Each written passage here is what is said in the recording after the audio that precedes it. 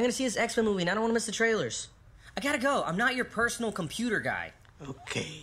I'm older than Aziz, probably like 10, maybe 15 years, and I went through almost exactly the same thing. Last time, Arun Roth and I gushed about Master of None, Aziz Ansari's Netflix show. It really resonated with us as fellow children of immigrants, and we appreciated the validation. This is a little bit I left out of that conversation. I've got to say, growing up, and I'm curious if your upbringing was like this, we actually didn't talk about racism very much. It was not something we talked about at all, which seems very weird to me. And when I got to be a teenager, I thought, why didn't we talk about it? I've talked to a lot of first-generation people who say something similar. Their parents didn't talk to them about being different. Some came to that realization themselves, so they have a really personal relationship with otherness. And it's important to recognize that some first-generation people don't feel or think they're different at all. For example, I showed my mom and sister Master of None. What'd you guys think? I have to say it felt a little forced, the whole thing. Yeah, I thought so too. It's like he has an agenda to push. I liked that episode, but I have to say it was too construed, you know? I like the idea of it. It doesn't look very professional. The way they've done it? Yeah, I would agree with that. They weren't as impressed. They're not looking for validation like Arun and I. My sister was born in India, is now a doctor, and doesn't consider herself different. Because I don't consider myself anything. Oh.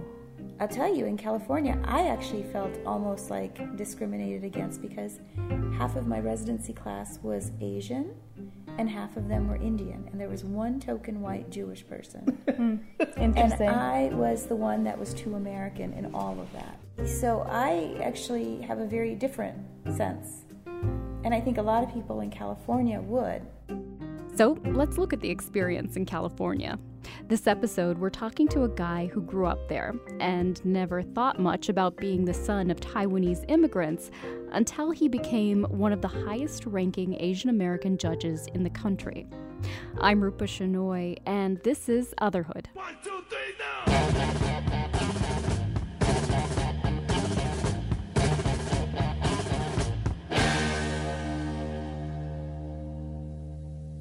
A lot of people think Goodwin Liu would be Hillary Clinton's pick for the U.S. Supreme Court. Liu clerked for Ruth Bader Ginsburg, is a Berkeley law professor, and he was 40 years old in 2011 when President Obama nominated him to sit on a U.S. Court of Appeals. I went back and listened to the debate in the Senate over Liu's nomination. And I thought it was interesting how his first-generation background came up when Virginia Senator Jim Webb opened the discussion. He is clearly talented. Whatever he ends up doing, he is certain to have a long future in our country. He also has been blessed beyond words by the goodness of our society. Both his parents came to this country already as physicians. He attended our finest universities. He was a Rhodes Scholar. He is a Yale Law School graduate. And he has spent almost his entire career as a talented, if somewhat controversial, professor of law. When I met with Mr. Liu, I found him to be personable and clearly bright.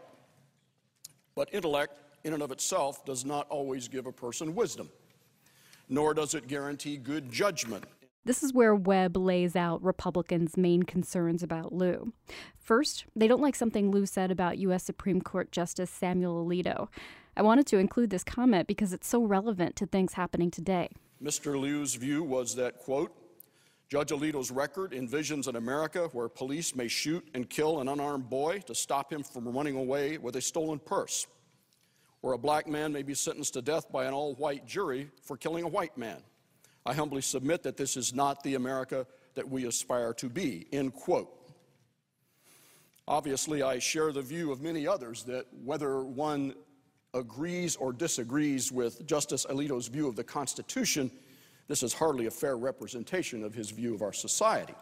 But Webb said his biggest concern was Liu's stance on affirmative action. Let me make a point that a lot of people seem uncomfortable with on speeches in this floor. That means white people too. Economic disadvantage is not limited to one's race, ethnic background, or time of immigration to America. And when it comes to policies, that are designed to provide diversity in our society, we do ourselves an enormous injustice by turning a blind eye to the wide variance among white cultures as we discuss greater representation from different minority groups. For all of his emphasis on diversity programs, I do not see anywhere that Mr. Liu understands this vital point. In fact, one tends to see the opposite. Republicans filibustered Liu's nomination, and Obama withdrew it. Within a few months, the governor of California nominated Liu for the state Supreme Court, and he was quickly confirmed. I happened to hear Liu speak at a conference on improving access to the court system. He basically told a room full of lawyers that they shouldn't have a monopoly on the justice system. I was struck that a state Supreme Court justice would say something so seemingly radical. But I talked to him afterward, and Liu said California's highest court is pretty unusual.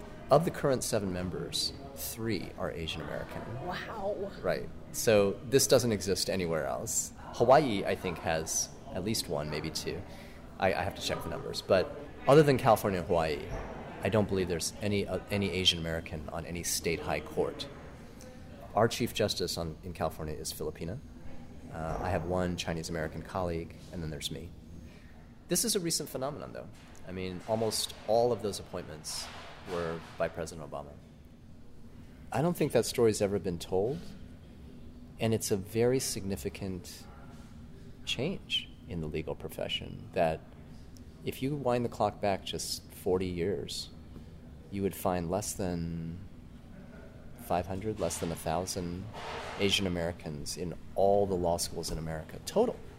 I actually was going to be a doctor, like so many Asian Americans. And my parents had been doctors. I had an older brother who became a doctor. Luckily, he became a surgeon. So that left you free. Yeah, as one Asian American once joked with me, people always say, at least not both of you ended up being complete disappointments. But yeah, I think, so my range of vision was very limited. And luckily, in college, I had good mentors and people who pulled me aside and said, if you're interested in these things, you really should think about law. I had never thought about law. It was something foreign to me.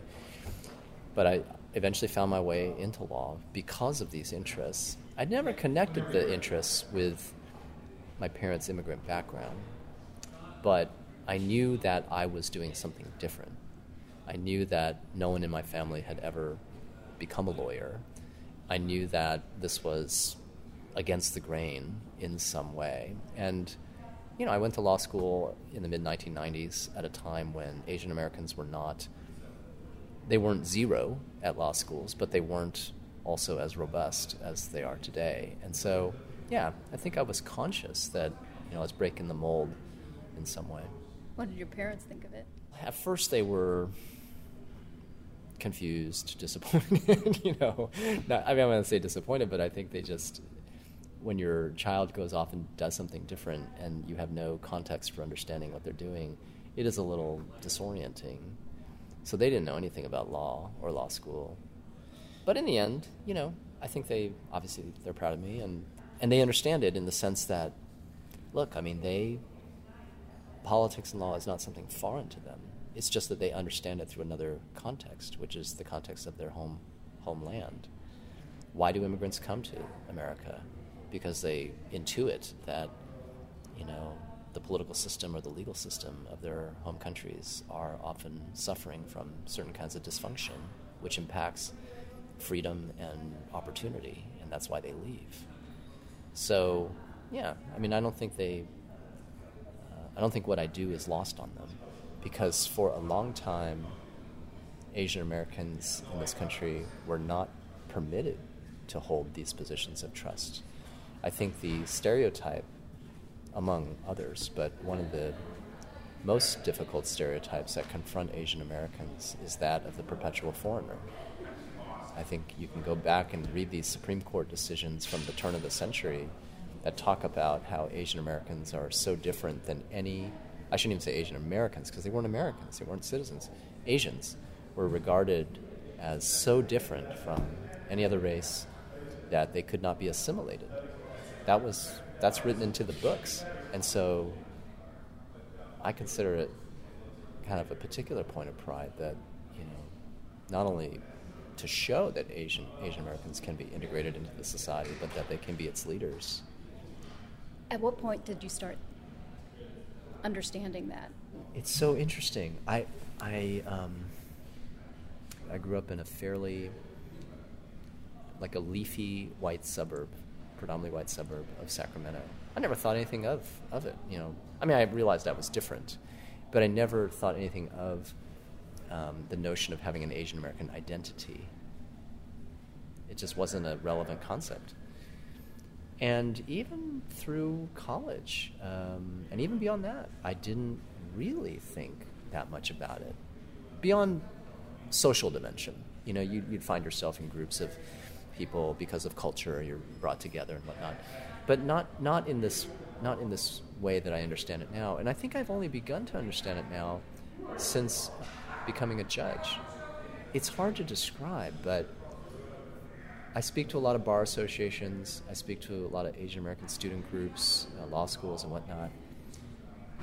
It's hard to describe, but there is such emotional resonance that people have, just that they see in you their hopes and dreams.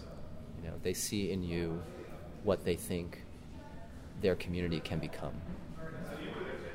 I, frankly, was taken aback by it. I didn't have a sense of how powerful an effect that has on people, because it speaks to the very subtle ways in which people still find it occasionally difficult to navigate this world and not know where they're headed, because if you don't have a role model, if someone hasn't, someone with a similar background or someone whose experience you can relate to has done it before you, it's hard. It's hard to think that that's what you could become. Gosh, that's so satisfying to be that person. Satisfying, yes. I mean, I don't I don't think of it as personally satisfying, but I think of it as like an important contribution that I can make. And I didn't know I had this. So you, as an individual, how are you different from a white justice? One of the reasons we have multi-member courts, especially at the appellate level, is because we don't think of every judge as a cookie cutter, and the problems that come to us are not algorithmic. And so every judge brings insight from their personal experience and their background. So it's all in the mix. I wouldn't venture any answer that tried to pinpoint any one characteristic in one case that really made a difference. And I don't think it actually works like that, actually. I think it's the composite of who people are, which necessarily includes their heritage. I don't know if you've ever seen Sonia Sotomayor give a talk, but it is the same thing exponentially magnified. People of all races. It's not just Latinos. It's people of all races. Just leave her talks in tears because they just feel so strongly that not only is her life story and what she represents, not only is it inspiring, but it's an affirmation of what people want the country to be. And I think that's incredibly powerful. And I think she wears it very well, too. She embraces that role. I think that's very insightful. It's a very particular moment we're in. It's only going to happen for a few years. Don't you think? Why is that? What do you mean? There are going to be a lot more of you because you are being you, and she's being who she is. It's going to be, yeah. I'm very encouraged by the direction of change, but I think it'll be gradual. I mean, there's still quite a few, glass ceilings to be broken, sort of. I mean, every group faces different kinds of challenges. Asian Americans, I think, still have difficulty reaching the leadership positions. I think the other stereotype of Asian Americans is that they're the hard workers, they're the worker bees. But are they the people who you're going to put in front of the client? Are they the people who you're going to make partner? Are they the people who's going to close the deal? Are they the people who are going to trust to hire other people? So there are all these subtle obstacles, I think, that remain, and gradually that will change. But I think we need to keep an eye on it.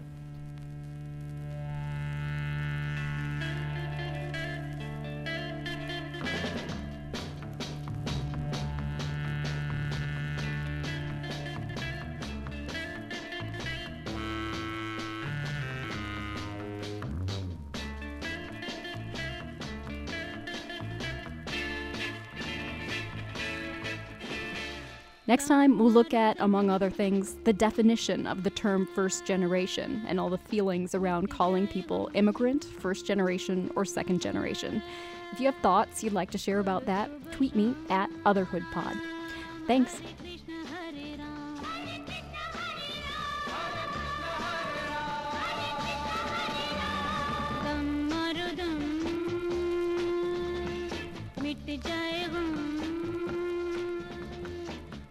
सुबह शाम